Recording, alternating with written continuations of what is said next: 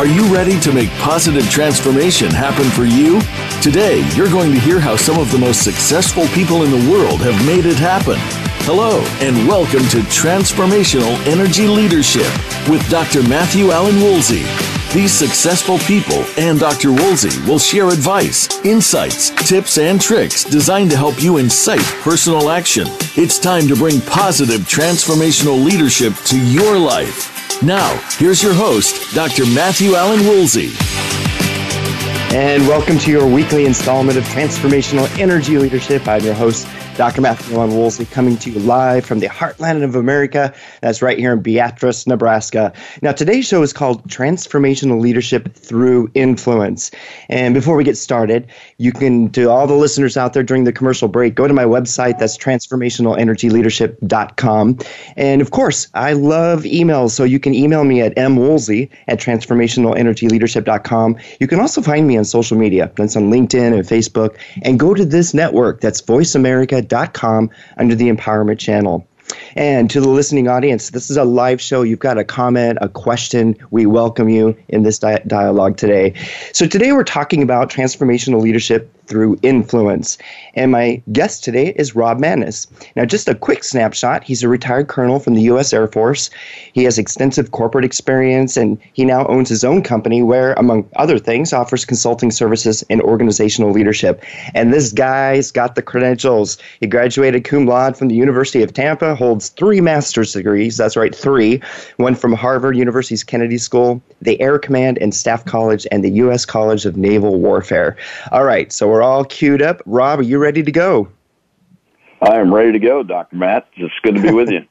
Well, welcome to the show. You know, Rob, as we get started, there's a lot more to your story that I left out. So if you wouldn't mind, tell us a bit more about you, about your journey, and weave in there your leadership journey from, wherever you want to start to where you are now. Well, sure. And again, I appreciate the opportunity to come on and discuss my favorite subject, which is leadership. Leadership is one of those things that sometimes is beyond the individual's reach, but as part of a team, it's never beyond your reach, especially successful leadership. So, I started my life as a what they call a military brat. My daddy was a master sergeant in the United States Air Force. My 3 brothers and I'm number 3 out of 4.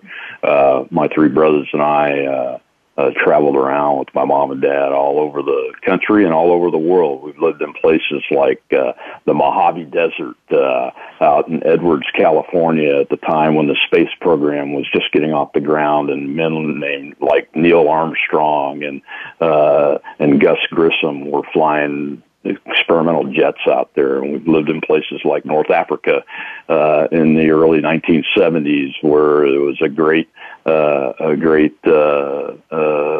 cultural shift there that led to attempts by one, the Moroccan Air Force in Morocco is where we lived, and one by the Moroccan Army, where they tried to dethrone the royal family, and we found ourselves living in the middle of coup d'etat attempts and civil war and those kind of things, all thanks to my dad's position in the U.S. Air Force. Wow. But eventually he retired, and they moved us back to Western Tennessee, where my mother and father are both from, just about 60 miles northeast of Memphis, and graduated from high school a few years later at the age of 17 and enlisted in the U.S. Air Force myself. And, as a 17-year-old young man, there were many opportunities for leadership. My first job in the Air Force was explosive ordnance disposal for civilians out there. That's bomb disposal technician. So once we graduated from a very tough training school that had over a 50% attrition rate, so I felt very fortunate being a 17-year-old kid, really, to have the ability to be able to get through that. But we worked in 2-person teams, is what we worked in, and it wasn't very long. I was only 19 a few years later that I found myself being a team leader. and getting promoted early. And it wasn't because I was really exceptional. I consider myself average, but it was because I had good, good mentorship and a good example to watch. My grandfather was a farmer, plus he was also a custodian at his kid's school. So I had independent men and women that I observed and spent time with. My dad, of course, was a non-commissioned officer in the U.S. Air Force, so he was one of those people that we looked up to. And of course, my mother, who military moms and wives have the toughest job, and it takes leadership and setting a good example and kind of being the cheerleader of the family and those kind of things. So I had some good examples to follow. But I found myself being a leader of two-person bomb disposal teams at the tender age of 19. I was a sergeant already.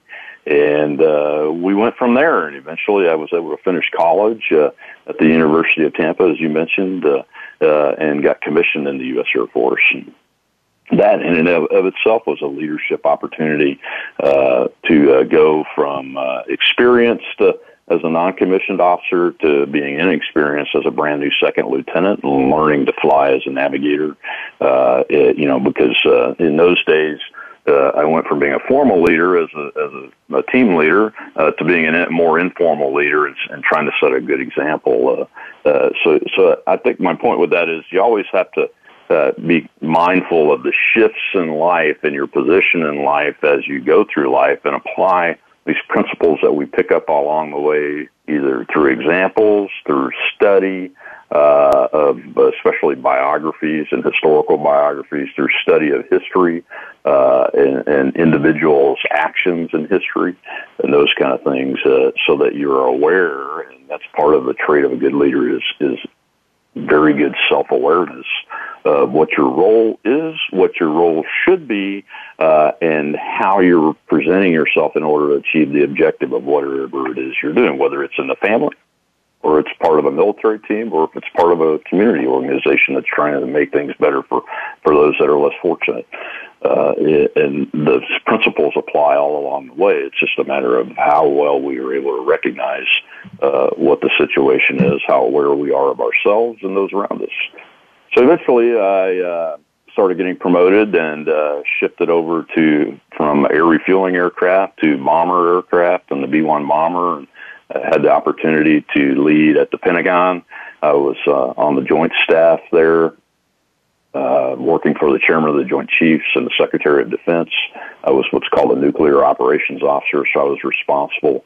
I was actually the sole individual responsible for NATO's nuclear command and control system and communications and computer system, and the operations rules that go along with it, and making sure those systems work, that the people were trained properly and were able to do their job, was my main assignment. And then as a side assignment, I was also responsible for building war plans, not at the strategic level, but at the operational level. So if there was a war plan that needed to be built for a specific potential adversary, say in one theater like the Pacific Theater, then I would be responsible, my boss and I, for developing that plan and leading the staffs, various staffs around the world to get the plan properly written. And again, that takes a leadership role. And I was a young major in the Pentagon when I got there. I was actually so junior. We have a tradition in the military that the junior officers they run the snack bars in the organizations that they're assigned to. I happen to run the snack bar in the National Military Command Center, the Pentagon snack bar, and was responsible for that. And then when I was introduced to the Secretary of Defense, that's how I was introduced as the major that runs the best snack bar in the entire Department of Defense. So what a legacy! Learn your role, and you want to do your jobs well. So as a young major, I was responsible for leading staffs that were manned by much more senior men and women that had a lot more knowledge and experience than I did to adequately field, war plans that are very serious business. And it was a great opportunity. I learned a lot and really owe the folks that I worked with quite a bit. And eventually, after 9/11, I was in the Pentagon on 9/11 and helped with the recovery, and eventually went back to work the next day to help plan the response that turned out to ended up being Operation Enduring Freedom and later Iraqi Freedom. And as part of that, I was, again, junior, but I was also part of the leadership team that advised the President of the United States on what had happened, what we could do, what our capabilities were, and then help put those plans together and get them approved in order for us to respond to 9/11. But eventually I got selected not too long after that to go back and command a B-1 bomber flying squadron where as a navigator in the U.S. Air Force, usually pilot, it's known as that pilots run the Air Force, but I was the first navigator in the history of the 9th Bomb Squadron to get the opportunity to command it. That's the oldest bomber squadron in the United States. It dates back to June 14th, 1917. So, it had a unique leadership position. In this case, I'm formally recognized, but it's unique in that I'm also leading amongst my peers in that category of professional officers. So I wanted to set a good example and get their advice and along the way and set up a kind of like a sub-team as we approached our job there. And our job basically was to train our maintenance personnel, aircrew members, and our support personnel and train for combat. And then take our 14 B-1 bombers, our 250 maintenance personnel, and our 90 aircrew members and support personnel and deploy them overseas to actually fight in the combat in the war that I helped plan at the Pentagon. So eventually I did a few deployments with that in that squadron, and after 30 months being in command and second in command of the unit, I was selected for colonel and ended up going to Navy War College. Only about 25 Air Force officers a year go to Navy War College, and as again another formal and informal leadership experience.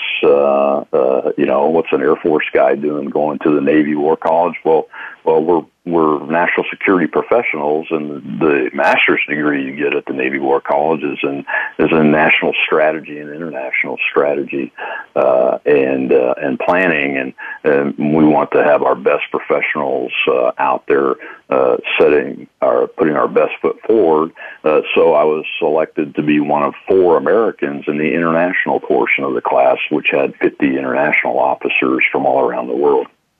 And it was my responsibility to introduce them to America, while at the same time being a student and studying for my own academic courses. So it was a great opportunity, great leadership opportunities, thrown into the mix of language barriers, cultural barriers, obviously.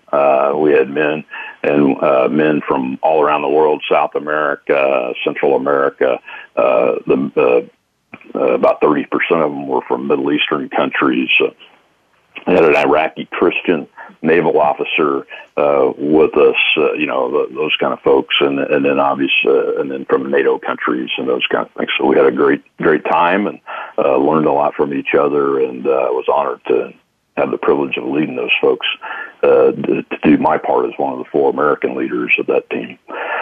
Once I left the War College, I was asked to go do a job that I knew nothing about, and that was to be the vice commander of the 55th Wing at Offutt Air Force Base there near you, just in Bellevue, just south of Omaha, Dr. Matt. And that's the Air Force's largest airborne intelligence operation. We have units in the Pacific, in Okinawa, and in Europe, and in the UK, and they do operations in their areas of responsibility over Europe and throughout the Pacific, and then we have a squadron that's been deployed since about the airframes have been in the Middle East since 1990, early 1990, and we rotate crew members and maintenance personnel and aircraft through there every 90 days at the location that they fly airborne intelligence missions from. So that was another unique opportunity to learn that sub-part of the profession of being a combat aviator in the Air Force in the intelligence world when I had never done it before, but at the same time applying the leadership skills that I picked up along the way, starting out as an enlisted guy and as a bomber squadron commander. And that's exactly what I did, was figured out where that position was and what its role was, and then I applied what I knew to try to improve the unit, give it more of a mission-oriented, combat-oriented focus where it needed it, and continue to do the jobs that those great Americans have been doing for decades. Yeah. There, and eventually, I became a wing commander out in Albuquerque, New Mexico, at Kirtland Air Force Base. It's the sixth largest Air Force installation. It's about 53,000 acres, 23,000 personnel live and work there. Different types of units. Sandia National Laboratories is the largest unit. It's 11,000 folks, but it's primarily civilians and those kind of things. So just another opportunity to apply what leadership I knew and then learn from folks that had been in that installation for a long time, and put the two together in a combination that ended up being an award-winning unit that routinely rotated folks into the combat zones, safely brought them back, took care of their families, took care of our primary mission, which was a vital national security mission, and was very proud of the men and women of the 377th Air Base Wing there for doing their nuclear operations mission and their combat operations mission overseas. And then we retired, and I went into the utility business as the director of safety and training of a Fortune 500 company at Entergy Corporation. And again, had to learn from the folks that have been in that profession and that business for a long time, all the way down to the lowest level, because I was responsible for safety and technical training for the linemen, which are the workers out in the field. So I had to take what I knew and combine it with what I could pick up very quickly from them. So I spent a lot of time out in the field, which is what a leader should do. Letting them get to know me and me getting to know them. And I had learned to do these things all along the way through these various experiences, and that's called leadership. Absolutely. Hey, and Rob, let's pause right there, because obviously extensive experience here, and I want to dig deeper into the components of influence. We're at a break right now, so what we'll do is when we come back on the other side, let's talk more. We'll get into the influence part. So sure. Stay tuned. Go to my website, transformationalenergyleadership.com, and we'll see you after this short break.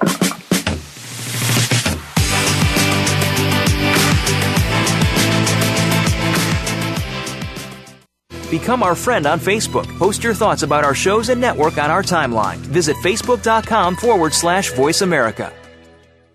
When you learn to see things from a spiritual perspective, it changes the way you see virtually everything in your life. Listen for Dr. Paula Joyce and her program, Uplift Your Life, Nourishment of the Spirit. Our program will help you get rid of the negative aspects of your life and invite love, joy, and prosperity into your life. Turn that negative feeling into a positive one. Tune in to Uplift Your Life, Nourishment of the Spirit, every Thursday at 11 a.m. Eastern Time, 8 a.m. Pacific Time, on the Voice America Empowerment Channel. We hear "just be you" a lot these days. But who are you? What is an authentic life? The answer to these questions and more will be answered on the Authentic Living Show, hosted by Andrea Matthews. Andrea will interview some of today's spiritual, psychological experts and will provide her own wisdom to help you raise your consciousness to the level of your I Am. Listen for Authentic Living with Andrea Matthews. Heard live every Wednesday afternoon at 4 p.m. Eastern Time, 1 p.m. Pacific Time on the Voice America Empowerment Channel.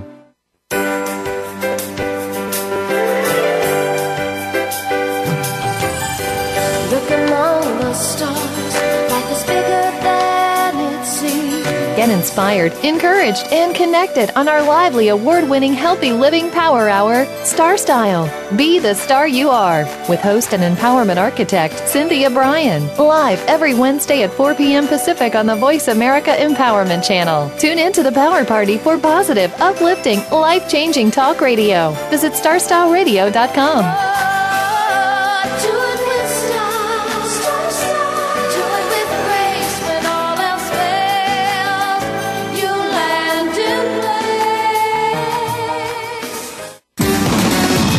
Success starts here. VoiceAmericaEmpowerment.com. It's your world.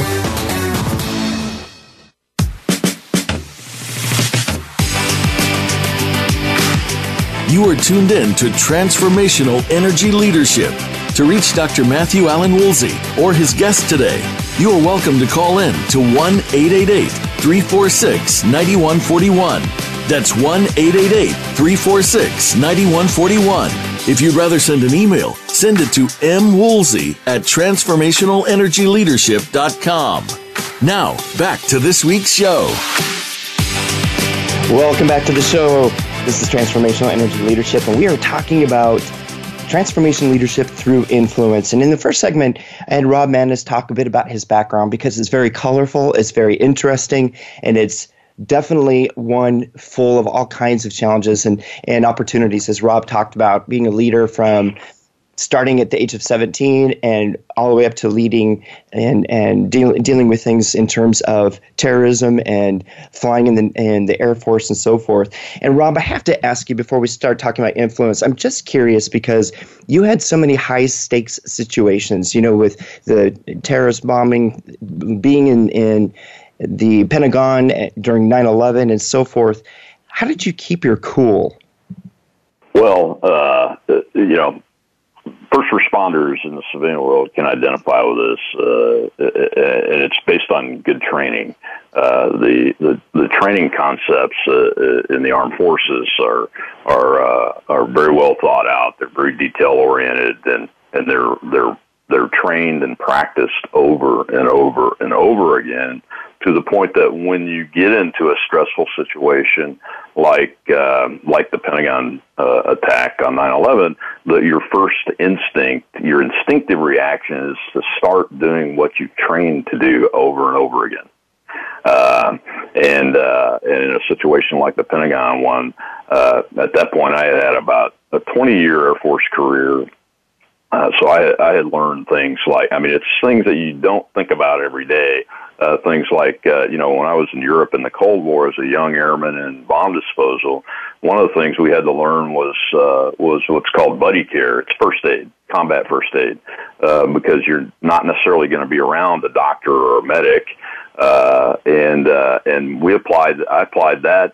That was one of the first things that I applied after my duties when we started recovering from the Pentagon attack within a few minutes of the aircraft exploding inside the building. So, you fall back on that training, and it's very in depth. It's regular, and it's practiced over and over again, and that's what makes the military a profession. That's the main thing. And I really my ability to do that goes all the way back to when I was 17, and the bomb disposal training class was very difficult for me. I was very young. I was in a class with college graduates, people from all the services that had a lot more experience than and I watched a lot of them fail. And what we call a trit out of that class. And as I mentioned, there was a 50% failure rate in those classes. But so I because one of the things they teach you is that, try to continue to do your job, which may be analyzing a circuit board with wires that could blow up in your face any second now, while at the same time being shot at, being threatened, being bombed from the air or artillery at the same time. So that type of training started from the very, very beginning, but it also gave us that foundation to be able to respond appropriately in a stressful situation. And I applied that for the rest of my military career. I apply it today whenever I'm in a stressful situation. Yes, and the key takeaway there is every leader, things can be learned, and then through practice that those things just fall into place. What I want to do is talk a bit about influence. So, the Center of Creative Leadership say that the best leaders have 4 influencing skills, and I want to talk through those. And the first one is having political savvy or political intelligence. And what this means is, leaders are able to embrace organizational politics to move teams and important initiatives forward. What experiences do you have where you were successful or maybe even not so successful in managing political savvy? Because often and the reason why I ask about that, maybe there was one that wasn't successful, is sometimes those are often the best lessons. So anyway, I hand it to you, Rob. Well, as a matter of fact, in my study for the show, to refresh my memory and everything on things, I read your questions and those kind of things, and that trait is probably my biggest challenge as a human being, as a man, as a dad, as a husband, is the ability to be politically savvy, and whether it's a family organization or a military organization or even a community organization. I think that's probably one, for me, from my perspective, I can't speak for anybody else. I think that has been my biggest challenge. And I'll be honest, my political savvy was not that good up until I was very high ranking in the Air Force. Had I been better at it, I might have done better and gotten promoted more and those kind of things. And I think it was a key issue, and that is because it took me a while to learn what the importance was of the human interaction with the organizational structure, and get outside of my head of, here's my specific job. I started in a job in the Air Force as a bomb disposal technician. I was very focused on doing that job to the best of my ability as an individual, and focused on the devices and the tactics, techniques, and procedures to make them safe so nobody got hurt, especially me.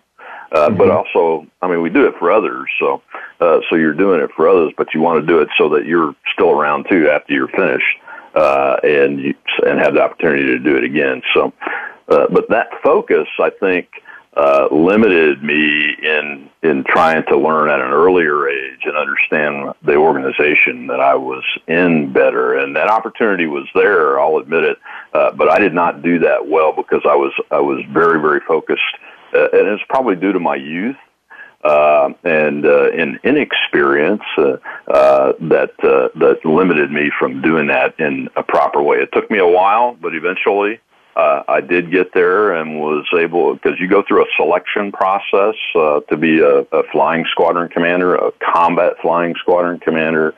You go through a very, very competitive selection process to get promoted as an officer. I was able to get promoted 2 years early to colonel, and that's the best you can do. So over time, eventually I got there, but it was a struggle for me at the very beginning. And the interesting thing, Matt, is that I didn't realize it was a struggle. I was fairly well read, but I was well read about from a biographical perspective on leadership and those kind of things, and I really hadn't read the principled, hadn't made a study of the principles of different leadership styles, and tried to find what I fit into or what fit me the best. Those principles are very important. By the time I was a wing commander, I had found some good writings that matched my leadership style. Nothing's perfect, so it's not always a complete match. But my best thing that I've done for my subordinate leaders and their subordinates too is when I became a wing commander, I had a strategy session to get for my leaders to get to know me. We sequestered ourselves, went off site, did that. The study material that I gave them was a book. It's a book by Susan Scott. You've probably read it. It's called Fierce Leadership. Mm-hmm. And Fierce Leadership takes you through, and here's what it is. When you think about it, you think about it, she says, think passion, think integrity, think authenticity, and think collaboration, think cultural transformation. That last piece, the last two pieces, collaboration and cultural transformation, can't be done unless you are very politically savvy within the organizations and outside of externally outside of the organization, so that you can interact appropriately with other parts of the organizations and do your job even better, or get your mission accomplished even better. So I think that's probably my weakest area, but it's also the area I've worked the hardest on to improve from a leadership perspective. Yeah, and I would call that strategic mingling, that networking is so critical to have in there. And also, I think of when you're thinking about political savvy, there's also that personal dimension of paying attention to things like nonverbals, that active listening, considering other people's feelings. All that stuff really fits into how we engage and have that savviness, if you will, with others. So I appreciate your example. The second aspect of influence is really talking about self-promotion. And sometimes this is looked down upon, but really leaders who are effective at that, they're able to cut through that noise and still be authentic, credible, and promote others while promoting themselves. What are your thoughts on this? Well, I think doing that well, and you're right, it's looked down upon. As a matter of fact, I think the younger you are and the lower on the organizational ladder you are, the more you look down upon what's called self-promotion. But it's also linked very closely to political savvy from an organizational perspective. And if you don't figure those out, then you find yourself leveling off and not being able to continuously improve your unit, to your organization, continuously improve the ability of that organization to meet its mission and eventually maybe expand. In the corporate world, we always want to look to do what we do best, the best, but also look for new opportunities. And those opportunities you won't see those opportunities if you're constantly trying to figure out the linkage between political savvy and the other traits. So you have to work very, very hard at it. And I think that I had a natural instinct to be able to do that. And as I said earlier, I had difficulty with the political savvy, but my instinct on the other side of the equation did help me eventually link those two together and do it properly. And when I say properly, what I mean is self-promotion may not be the right term. It's success promotion. I like that. Because leaders, and the reason why I like the book Fierce Leadership is because I have a personality that's considered very fierce, and people are intimidated by me. But Fierce Leadership is about the things that I said, and the two most important part are collaboration and transformation and cultural transformation. That's leadership. Ultimately, that's leadership, and you can't be a meanie. You can't be a meanie truly, even though you may have that perception out there of you, and be able to accomplish that task of leadership. You have to be somebody that people want to follow. In order for you to get there, you have to promote their success. And that's what I learned, is that, don't look down on promoting yourself if what your goal is to promote the success of the team that you're leading or the team you're part of. And that a lot of people miss. I did as a very young man, as a challenge, but as I got older, I was able to do that, and that's what led to that early promotion to colonel, which led to being a vice wing commander and a wing commander in areas that I had not really had the opportunities there, and it opened those opportunities up, and it opened my organizations that I was leading up to be able to see new opportunities and expand and be able to do our stated mission better than anybody else. I like what you're saying, because when you think about influence, and you're right, political savvy ties so much to this promotion piece. And I'm a huge proponent of collaborative, collectivism, those different schools of leadership thought. Even in my own research, when I was doing my doctoral work, one of the findings that came forth from these leaders that I was interviewing was this dimension, what I called permeating boundaries. And that links nicely to what you're talking about. Cultural is being able to make the shifts between different groups and in many different dimensions, and somehow still be that glue between all of them, and able to pull and coalesce people together. That's a powerful thing to be able to do, and you just demonstrated how you were able to do that. So, Rob, we're already here at a break again, so what we'll do, we're going to take a break. We'll be back here in just a few minutes.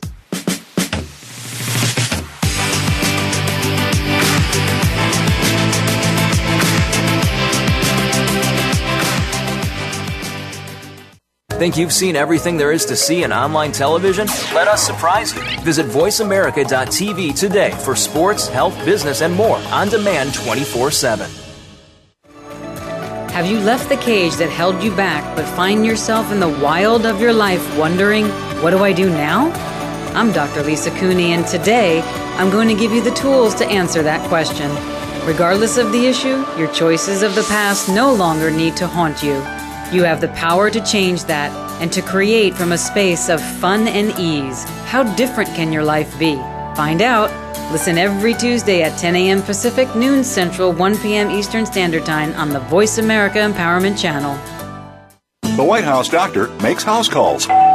Listen every week for House Calls with Dr. Connie Mariano. Dr. Connie has served as the White House physician under 3 U.S. presidents. Now, she joins the Voice America Empowerment Channel to help you enrich yourself physically, emotionally, and spiritually. Our guests will include professionals from a variety of fields who will bring you tips that you can apply to your own life. Listen for House Calls with Dr. Connie every Thursday at 4 p.m. Pacific Time, 7 p.m. Eastern Time on the Voice America Empowerment Channel.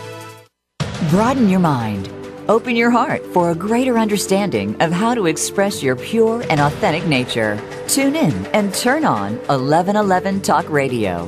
Simran, author, publisher, and life mentor, broadens minds and opens hearts to a greater understanding of life, consciousness, and humanity. 1111 Talk Radio is every Monday at 11 a.m. Eastern, 8 a.m. Pacific Time on the Voice America Empowerment Channel. 1111 Talk Radio. You are not on a journey. You are the journey. You are experiencing itself. It's your world. Motivate, change, succeed. VoiceAmericaEmpowerment.com.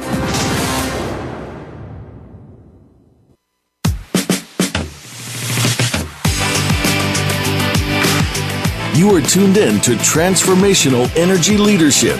To reach Dr. Matthew Allen Woolsey or his guest today, you are welcome to call in to 1-888-346-9141. That's 1-888-346-9141. If you'd rather send an email, send it to mwoolsey@transformationalenergyleadership.com. Now, back to this week's show. And welcome back. Today we're talking about leadership and the power of influence. Now, in the last segment, Rob and I were talking about having political savvy and combining that with self and group promotion. So what I want to do, Rob, this segment here is let's dive into the third influencing skill, and that's building and maintaining a foundation of trust. And we hear that through any leader and any guru out there, trust is just an essential component. And so when you think about it, your life speaks of this, just of all the various challenges you've had or opportunities as well. How do you go about building trust with others, Rob? Well, in the military, it's really a small community. And I'll go back and tell a little anecdote about that. The model that I've used the most from an Air Force leader perspective is a guy named General Curtis LeMay. He was known as Old Iron Pants because he was considered tough, gruff, but fair. So he had a difficult time. He had a disease called Bell's palsy that froze part of his face. He always kept a cigar in that corner of his mouth because his mouth wouldn't smile on one side. His face didn't really move on one side. So he had this look about him, which is part of your trust building, and part of the relationship you establish with your peers, your superiors, and your subordinates is the way you look and the way you come across. So he had that challenge, and he didn't try to change that. But what he did was, the first thing he did was he became the most skillful aviator that he could possibly become. He practiced good political savvy by networking with the right senior officers when he was a junior officer and building those skills to ensure that he built his organizational savvy and political savvy skills along the way. And then, how did he establish trust? Well, the anecdote that stands out the most to me is when General LeMay was a very young man. He was a 2-star general already. He was in charge of bombing operations in World War II, flying out of England. And the bombers were taking 30% casualties and those kind of things. So he came up with a new tactic system, but that wasn't the most important part about what he did, was that in order to establish trust in this new system, which was out of the box, innovative, and something that everybody, all the professionals, so-called experienced professionals looked at and said, you're going to get more people killed. He had to walk into this situation where his direct subordinate commanders had to teach and train this new tactic to their folks that were going out and flying the mission. So he had to have their trust. Well, how did he do that? He had a process called debriefing with the commanders every time there was a combat mission and they returned. So all the commanders were called to the headquarters, and he would walk into the room, and they would do what's called a debriefing. And in the Air Force, this is the model of our debriefing, but it establishes absolute trust between human beings. And here's the first thing that happens is there's no rank in the debriefing. And in order to get his subordinates started, he had to talk first. And the way he did it was he gave his perspective of the mission, and then he started asking direct questions to the commanders at first, who were intimidated because of its old iron pants, right? But then he coaxed the answers out of them the truthful answers out of them. And once that they did that a few times, that trust was established. So establishing trust, be extremely competent in your field. Show that competence. Understand that it's your responsibility to make sure your superiors know that you're competent and know that you are leading your unit to complete its mission in the most competent way effective. And that's two parts. One part is you, one part is the organization. And then most importantly, establish trust with your immediate subordinates so that they can carry that trust and have that trust in you carried all the way down to the lowest, in the military's case, ranking individual. And that is a well-operating, extremely efficient, mission-oriented, mostly, it's going to be successful 95% of the time when the unit has to go out and do its mission. Yeah, you packed a lot of stuff in there, and I wanted to distill it out. In the very beginning, you talked about his appearance, having Bell's palsy, and you're right, first impressions mean a lot. So it really, when you think about trust, living or looking the role, and it sounds like he found a way to adapt to that. Embedded in there, I would imagine that old Iron Pants here had some inspiration to him, where people did do that innovative new approach that had never been done before. And through that, he helped support and guide others, which I like that piece that you brought out. And leaders who have that trust are very careful at balancing pushing people into areas where they're uncomfortable, but also listening and carefully listening to their concerns and feedback. So it sounds like that's what was going on there. Absolutely, and I left the part out. It was with the first mission with the new tactic. General LeMay sat in the first airplane and flew the first airplane across the target into enemy territory. So he demonstrated to not just his commanders, but to all the subordinates in the entire command that he had confidence in the new tactic, even though it was unusual and innovative, and that he put his own butt on the line, so to speak. So that's another added value of that. And now the way I did that, Matthew, I'll take my wing command experience. I bought a copy of the book Fierce Leadership for all of my subordinate commanders. We did an off-site strategic planning session over a 3-day period.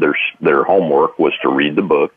But the reason why I did that is because, as we were talking about on the break, the book, the title Fierce Leadership fits me. But when you get inside the book, I mean, here's principle one.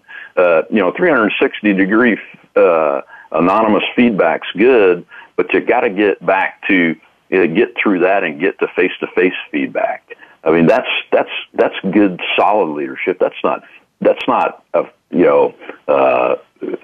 something people are afraid of. Practice number 2 from that book is, you got to hire, go from hiring for intelligence, for smarts, to hiring for an intelligent person plus heart.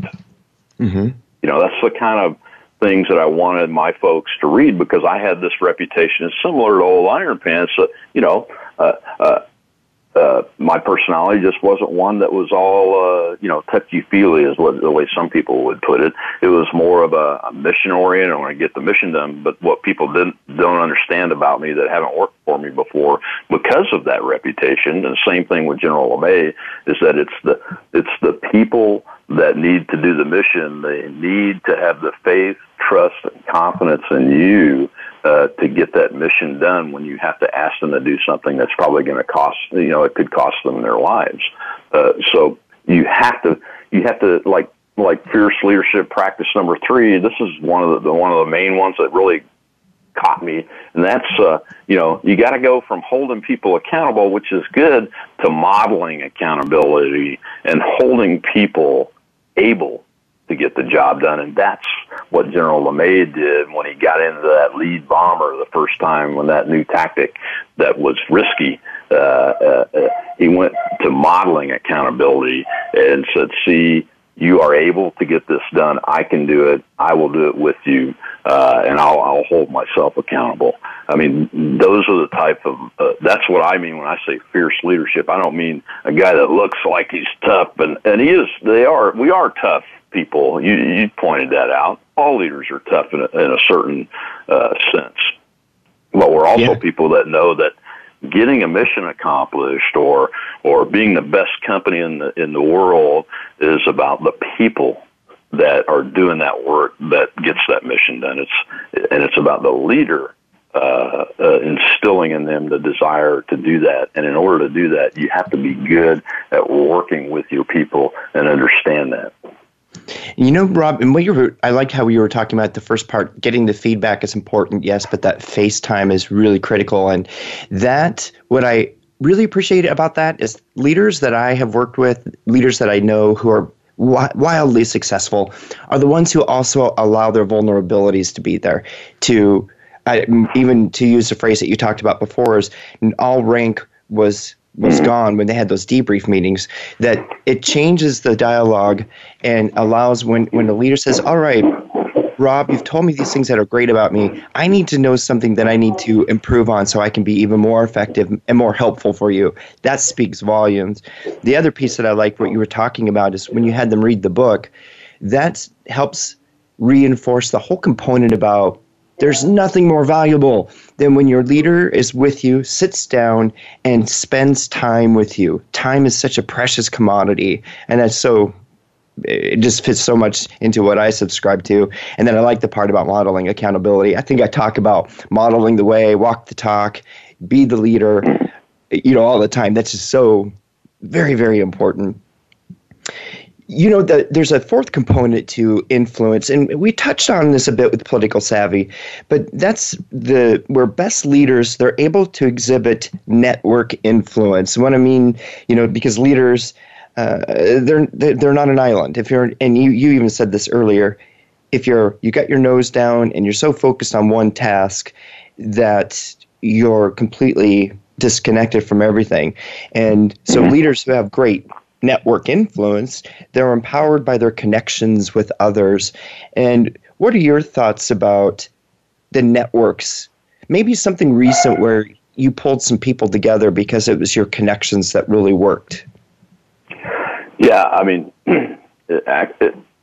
recency is relative, but this is a very recent thing. It's engraved in my mind because it's very telling and compelling from the perspective of networking and political savvy and the weaknesses that I saw myself as in early life and as I gained experience. And this was one of the culminations of it that led me to realize what was going on.